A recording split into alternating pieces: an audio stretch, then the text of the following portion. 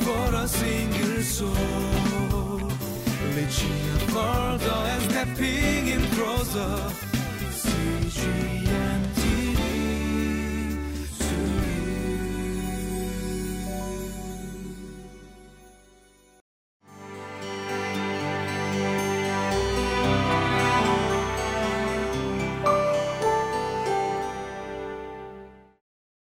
Hi, and welcome to Living Life.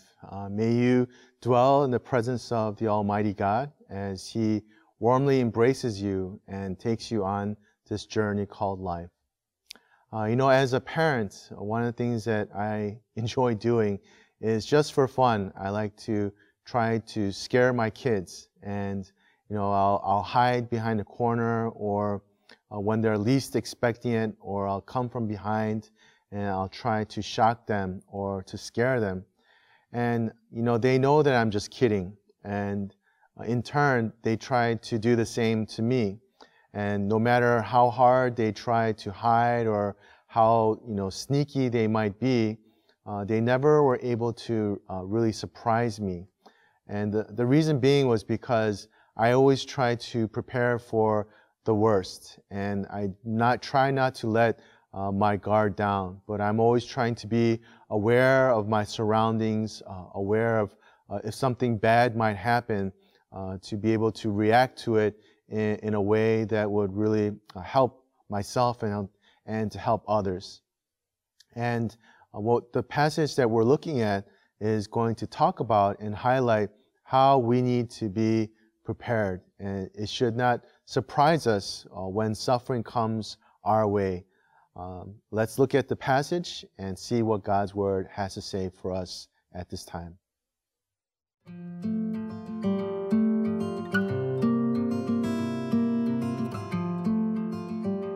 1 Peter chapter 4, verses 12 through 19. Dear friends, do not be surprised at the fiery ordeal that has come on you to test you as though something strange were happening to you. But rejoice inasmuch as you participate in the sufferings of Christ, so that you may be overjoyed when His glory is revealed. If you are insulted because of the name of Christ, you are blessed, for the Spirit of glory and of God rests on you. If you suffer, it should not be as a murderer or thief or any other kind of criminal, or even as a meddler. However, if you suffer as a Christian, do not be ashamed, but praise God that you bear that name. For it is time for judgment to begin with God's household, and if it begins with us, what will the outcome be for those who do not obey the gospel of God? And if it is hard for the righteous to be saved, what will become of the ungodly and the sinner? So then those who suffer according to God's will should commit themselves to their faithful Creator and continue to do good. As we are nearing the end of chapter 4 of 1 Peter, he tells us and reminds us to have a proper understanding of our time. And we should endure trials with the right attitude, in verses 12 to 13. And instead of thinking of trials as a strange occurrence, but we should instead think of it as a way that we can partake in the sufferings with Christ. That's something that was probably new for them to hear and to read about. Because if we partake in the sufferings of Christ, we see at the end the result is that we get to partake also in the glory and the joy of Jesus Christ. And we see that this has so much for us in store when we think with that perspective. And when we look at Peter in his writings, we can see just how much he's changed. Because if you remember when he was with Christ, when he was a disciple of Jesus, if you remember when Jesus talked about how he will suffer and how he would die, Peter would not have any of that kind of talk. And he pulled Jesus aside and he started rebuking him, saying that he should not be saying those kinds of things. saying that this is nonsense. You are the Messiah. You are the one, the chosen one. You are not supposed to die, and you are not supposed to suffer. Now, when we look at Peter, we see that there's no way you can separate suffering in his life, or for any Christian for that matter. And that we can only partake in the sufferings of Jesus because of what Jesus did for us. By him coming down on earth, becoming man, putting on flesh, and suffering so that he can understand, and so that we don't have to go through eternal suffering when our time is over.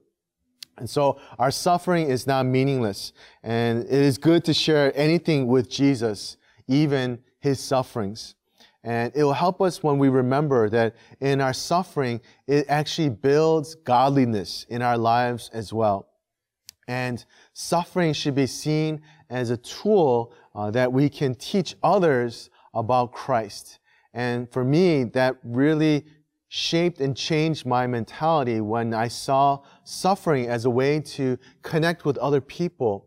That when I see them going through the same thing that I went through, not only can I understand them, I can have more compassion and empathy, but I can also point them to Christ, who helped me through that period of my life, and show them how Jesus is stronger and Jesus is there and available for us.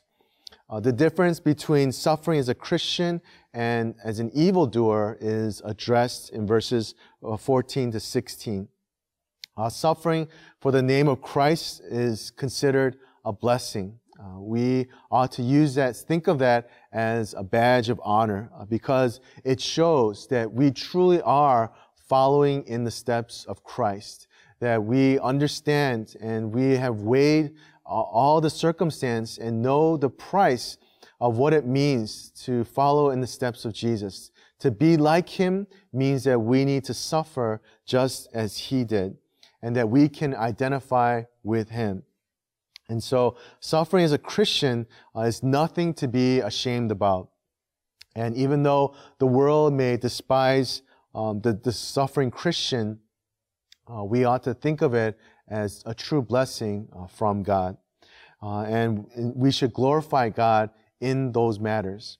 And continuing that we need to commit ourselves to God in the midst of the suffering, in the midst of trials that we endure and go through.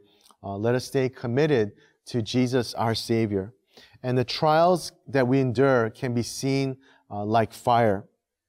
And for the ungodly, they are like straw. And when it goes through the fire, it burns quickly and they disappear and they're gone. And they will be forever suffering. But for Christians, fire for us means like we are like gold. And when it goes through the fire, it gets purified, and all the dirt and all the things that are not considered useful rise to the top, and they're taken away. The same goes for us as Christians. When we are being purified through the trials and through the fire, we learn to let go of our sins and to be more like Jesus. And remember, God does not punish us in our trials, but rather He is forming us during that period. And we look to Christ, who endured the ultimate punishment of being away from God the Father. And because of what He endured, that we now have access to the Father, and that we can be more and more like Him every single day. May we learn to rejoice in our sufferings. May we not see it as something that hinders us or handicaps us or cripples us, but rather that we will see it as a way to freedom, and that we can be united with Christ for what He has done for us here on earth.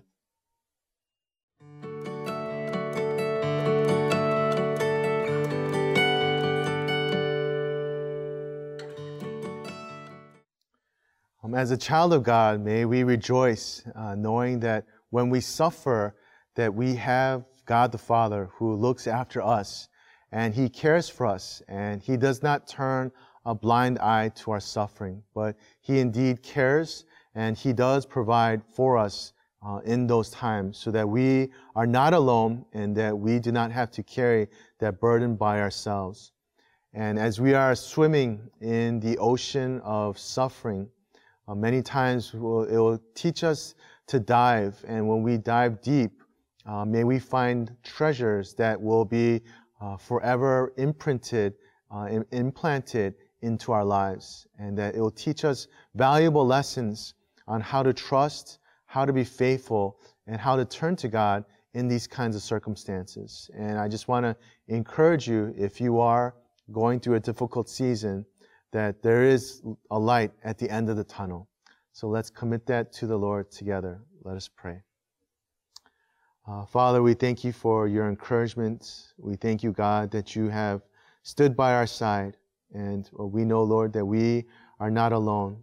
And that though it may sound strange, may we learn to rejoice. May we consider it all joy that we can be able to suffer like Christ did, so that we can see that it will give us a proper perspective and a suffering theology that cannot be learned anywhere else. And we pray, God, that it will strengthen us and encourage us and to show us how to be more like Christ. And we just want to honor you through our lives. And in Jesus' name we pray. Amen. For a single soul, reaching further and stepping in closer.